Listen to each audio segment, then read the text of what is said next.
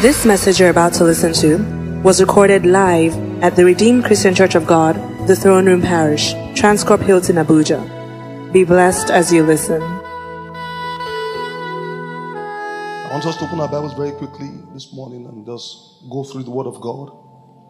Hebrews chapter 4, verse 16 says, "But let us come boldly unto the throne of grace, that we may obtain mercy and find grace to help in time of need."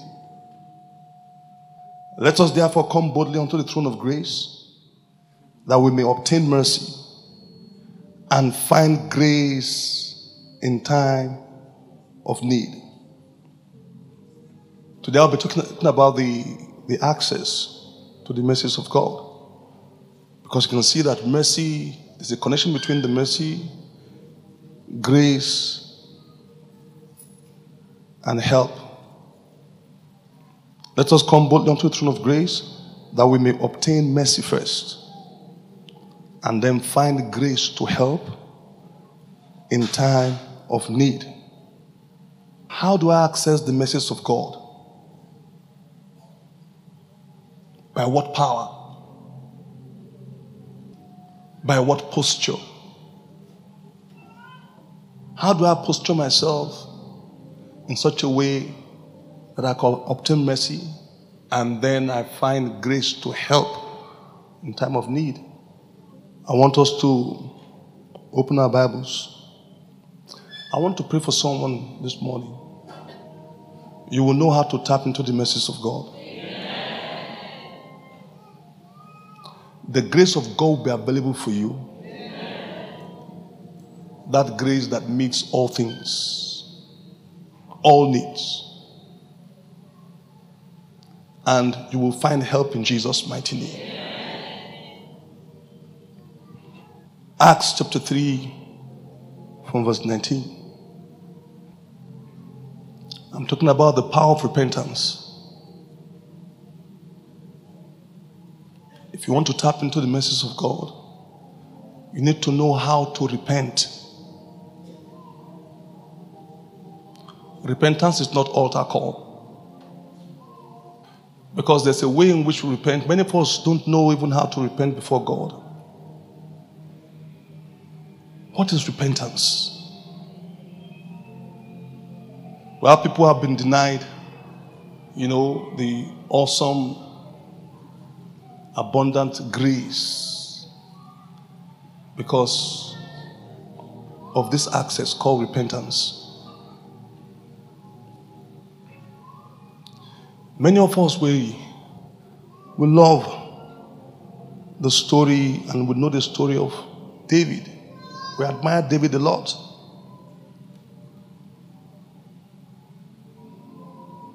And we could see how even the scripture refers to a particular mercy. It calls it the sure mercies of David. Sure mercies. What was it about this man that stood him out?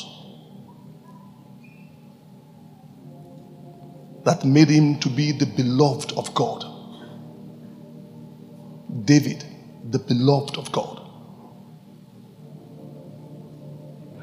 Was it that he was sinless? No. If you compare the life of David and Saul, David even did worse. But he knew how to repent. One time, when people went to war, Israel was at war, but David was at home, and he was just strolling on the top, of his roof. And then he saw a very beautiful lady having a bath, Bathsheba, the wife of a Hittite called Uriah. He lusted after her. He committed adultery, slept with her, slept with the wife of one of his soldiers, who was so passionate about the king's commands, who was so passionate for Israel, who was so passionate about the king's heart. That was betrayal. A man who would not disrespect or disregard the king. So we're going to war. Everybody went to war. This man loved David so much and respected him. David saw his wife and then slept with his wife. And then she got pregnant. When she got pregnant and she told David, David, I'm pregnant. David did everything to hide the consequences of his sin, or the results of his sin, the fruit of his sin rather, not the consequences, the fruit of his sins. When you sin, there's always a fruit that comes out. So he did everything to hide it. But it wasn't possible. He sent for the man to come, so the man, Uriah, could sleep with his wife to see how it can be concealed. But Uriah said, no, I'm not going to sleep even on my bed. I'd rather stay at my doorstep. Why? Because I'm so passionate for this country. The love of this country, the love of the assignment has consumed me even beyond satisfying my carnal desires. Many a times when people go to war, soldiers, when they go to war, some of them for months, for weeks, every time they had time to come back or they're given permission to come back, they're always looking for a way in which they can reconcile with their family and be with their wives. But this man's passion consumed him so much. He was loyal to Israel, he was loyal to the king. He said, no, I'm not going to sleep outside. I'm not going to sleep with my wife. When David did that, persuaded him, the man couldn't, he didn't submit to his plans. And David was wondering, what do I do? And the baby was growing. Pregnancy was growing. What do I do? And David said, the best thing for me to do is to kill this man. Let me kill him. So he called for the commander in the field and said, take this man and put him where the war is most fiercest. So you expose him. David planned this in his heart. It was premeditated. He thought about it. Sometimes people are thinking, it just happened. No, many times it did not just happen. Planned it, thought about it, executed it in his heart, and then executed it outwardly. And then the man was hit on the battlefield, and the man died. So David thought that everything was okay. One of the things you don't know, people of God that need to know, is that God is very careful of every detail of your life that relates to everything, especially the relationship with Him. So, David continued. Doing life. He was still going to the altar and still shouting. He was still going to the Lord's house and still praising God. He was still the same David who loved God, was just loving Him and praising Him. And thinking that the loudness of his prayers, the loudness of his praise could hide issues that has not yet been resolved by God. And many of us are in that same state. You think by shouting big prayer, by going to night vigils, by going to camp meetings, you can dull, conceal or put under the carpet issues that you have not dealt with. That is not how God is. So, life continued. Everything was working out for David. Everything. Do you know why things were working out well for him? Even though he hid his sin and he had not repented of his sin?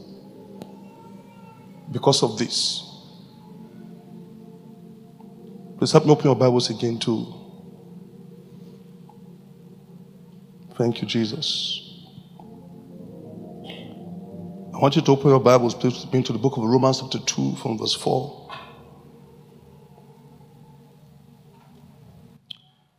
It says, or despisest thou the riches of his goodness and forbearance and long suffering, not knowing that the goodness of God leadeth thee to repentance? Have you seen it there?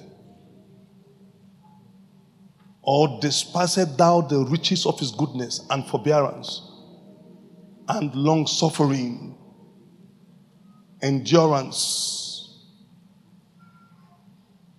God was enjoying with him, good things still happening to him. He was not aware. Listen, this is what it says here.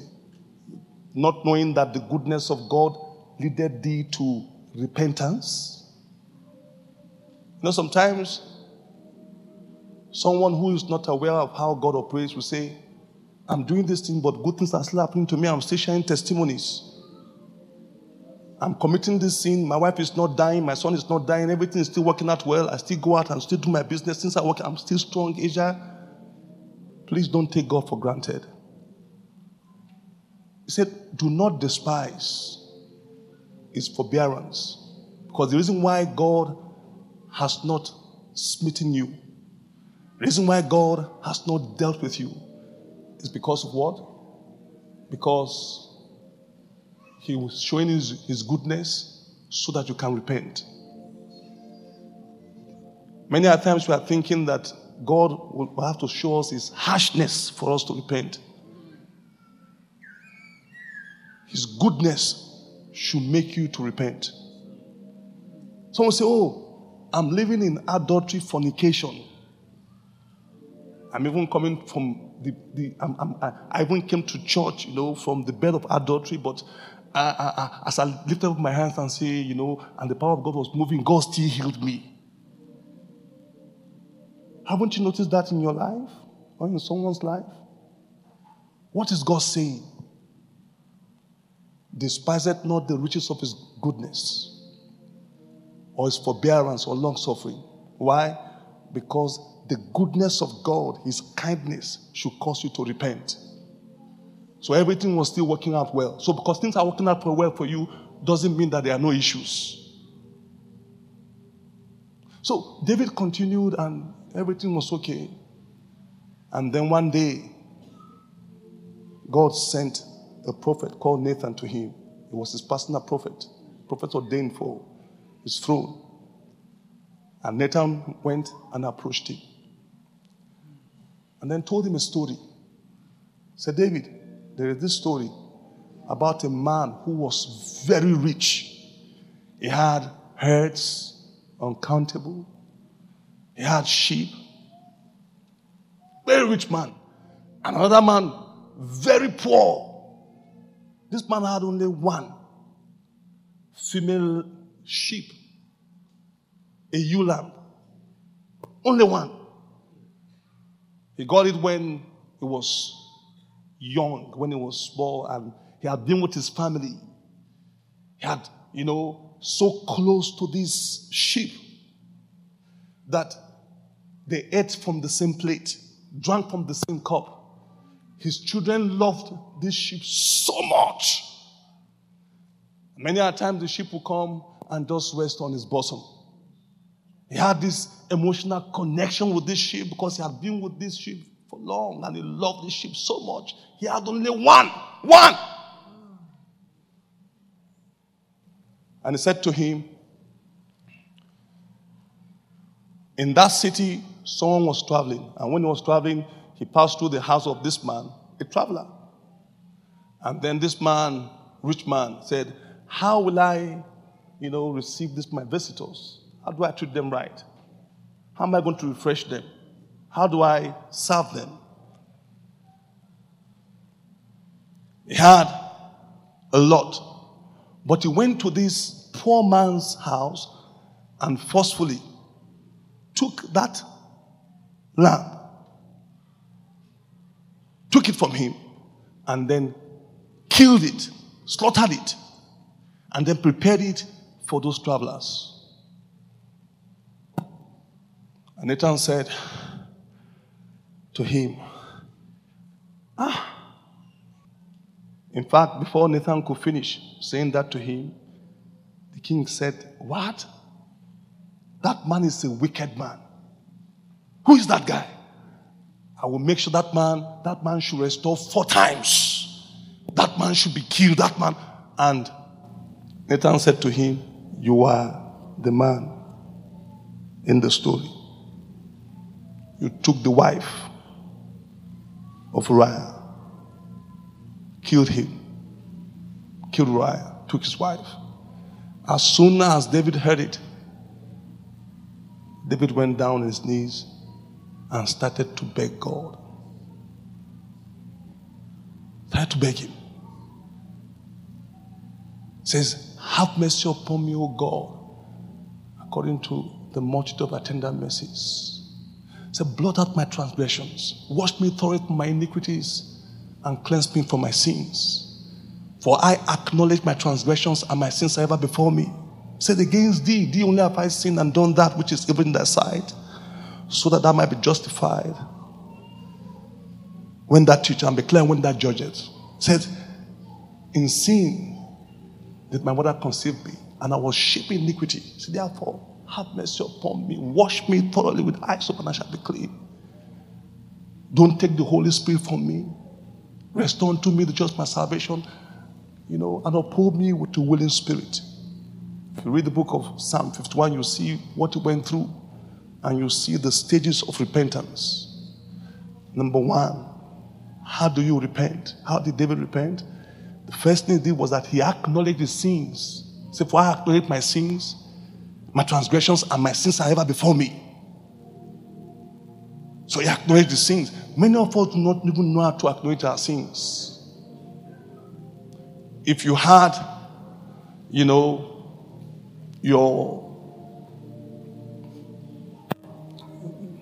someone, maybe your worker, for example, stains or does something in your home, or probably while ironing your dress, he burnt it, and just come and say, Master, forgive me. You ask him for what? What did you do? Many of us, instead of getting very detailed with God, we just say, God, just forgive me generally. That is not how to repent. That is not how to bring repentance to God. You must acknowledge your sins before him. So the first thing he did was that he acknowledged the sins. The next thing he did, he accepted his wrong. He says, against thee only have I sinned and done that which is evil in thy sight. Only you have I sinned against. So what is repentance? What is repentance? When a man repents, just like David, you will have what is called godly sorrow. 2 Corinthians chapter 7 from verse 10. For godly sorrow worketh repentance to salvation, not to be repented of, but the sorrow of the world worketh death. So you see people come for repentance and they're not even sorry for their sins. If genuine repentance comes with what? Godly sorrow. Are you really sorrowful? This is beyond guilt. It's beyond guilt. For your sin. Do you know that refusal to apologize is same as refusing the grace and the forgiveness of God? He apologized. When you apologize, you admit the wrong. And this will bring about the change that is needed. Anyone who wants to feast on the mercies of God, who wants to feast on the goodness of God, who wants to feast on the grace of God, must have to come with a repentant heart. Many relationships, even amongst us, are destroyed because of lack of say, I'm sorry. I am sorry. This word, I am sorry, has healed many homes, many marriages, many friendships. It's the same with God. When you are truly sorry for what you've done. David was truly sorry for what he did. He said, God was there. And God said, well, I've forgiven you. But there are also consequences. David cried for that son that was born to live. He fasted, did all that. God said, this son will not live. Why? Because the product of disobedience cannot survive before God. So that son died. But the relationship between him and God was restored. God created a new heart in him. He renewed with him a right spirit. He restored the joy of his salvation. May someone's joy of salvation be restored this morning in the precious name of Jesus Christ.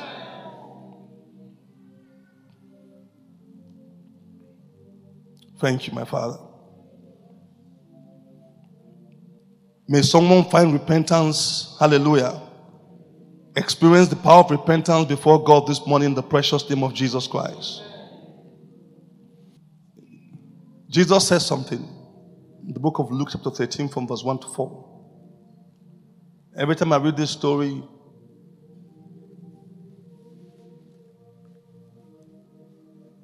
I see how deep God is. It reveals to me again and again that repentance is not just for the super sinful. Luke chapter 13 from verse 1, let's read it. It says, now there are some present at that time who told Jesus about the Galileans whose blood Pilate had mixed with their sacrifice. So these Galileans were in the temple. They had come to worship God. And then Pilate killed them. That their blood got mingled with their sacrifice. He killed them in the place of worship. He killed them in the place where they were offering their sacrifices. Even though we do not know a lot about this report, but it was consistent with what we know about Pilate. Now, Jesus asked this question. He said, do you think that these Galileans who were worse sinners than all the other Galileans because they suffered this way? He said, no. I tell you, no. But unless you repent, you will also perish or likewise perish. So repentance brings about restoration. And many times we are thinking that when something bad happens, it's because you have sinned so greatly. The implication of this idea is that those who suffer more than you are worse sinners than you are. But it's not true. Again, some people were trying to build, while they are building the tower in Siloam, this tower fell and killed 18 people. It was a big news in Jerusalem. And Jesus said again, he said, do you think that these 18 who died when this tower fell upon them, Do you think that they were the worst sinners in Jerusalem? He said, no. No. They are not the worst sinners in Jerusalem. Because sometimes we are thinking that repentance is just for that wicked man, that evil leader. Repentance is for everyone. That is what Jesus is saying here. I pray in the precious name of Jesus Christ that we'll experience the restoration, will experience the power of His mercy that comes by genuine repentance in Jesus' mighty name. Thank you, King of Glory.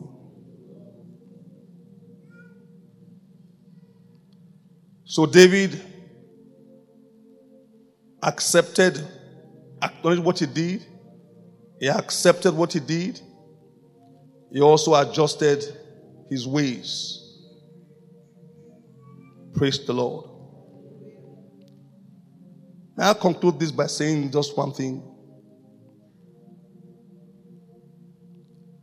That repentance is a change of mind that results into a change of action. A change of decision that translates to a change of action. When people came to John the Baptist, when John the Baptist was ministering, and many people came, he said something to them. He says, bring ye therefore fruits, meet for repentance. Bring ye therefore fruits. If you say that you have truly repented, it must show in your action. It must show in your action.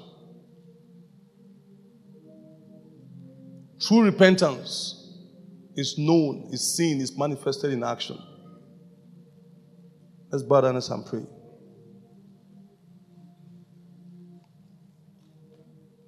Just speak to God this morning.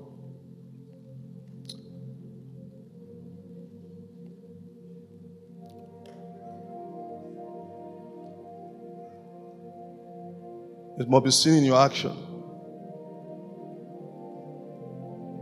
Not only to acknowledge your sins or to accept your wrongdoings, but also an adjusted life. Go ahead and just speak to God this morning. Say, Lord, I want to tap into the power of your mercy. Today, Lord, I come to you. Speak to God. I bring repentance to you, O God. Help me.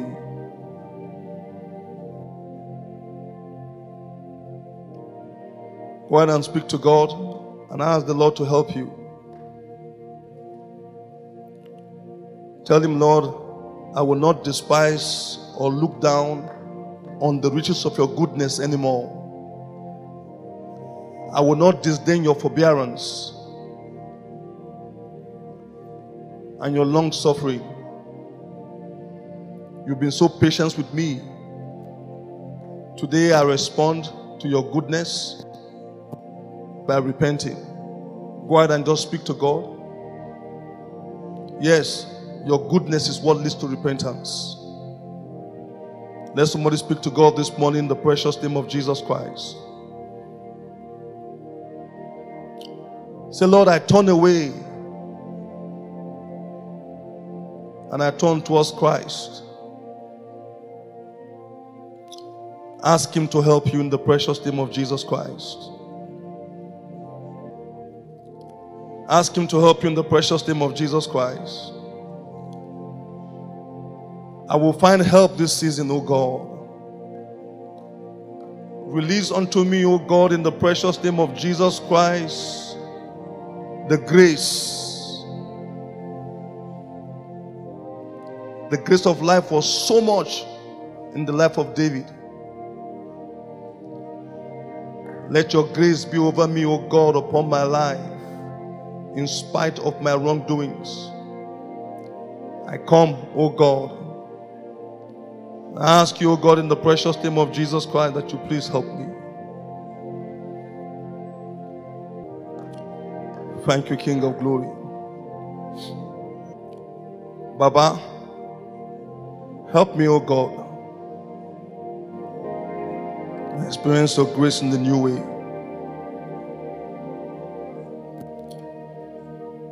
Blessed be your holy name. In the precious name of Jesus Christ. In Jesus' mighty name. Amen.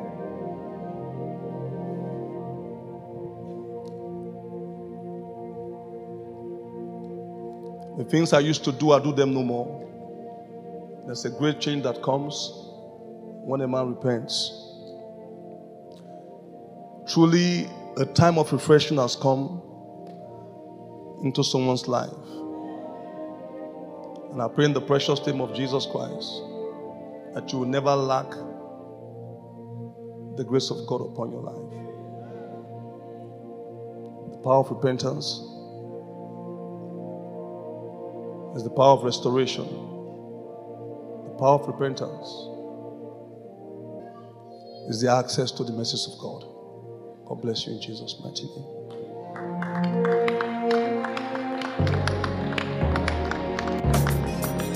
We believe you have been blessed by this message.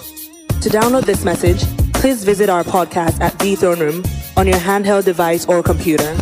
For any inquiries, call 08087000004 or visit the Life Center at number 20 Colorado Close off Dame Street, Maitama, Abuja.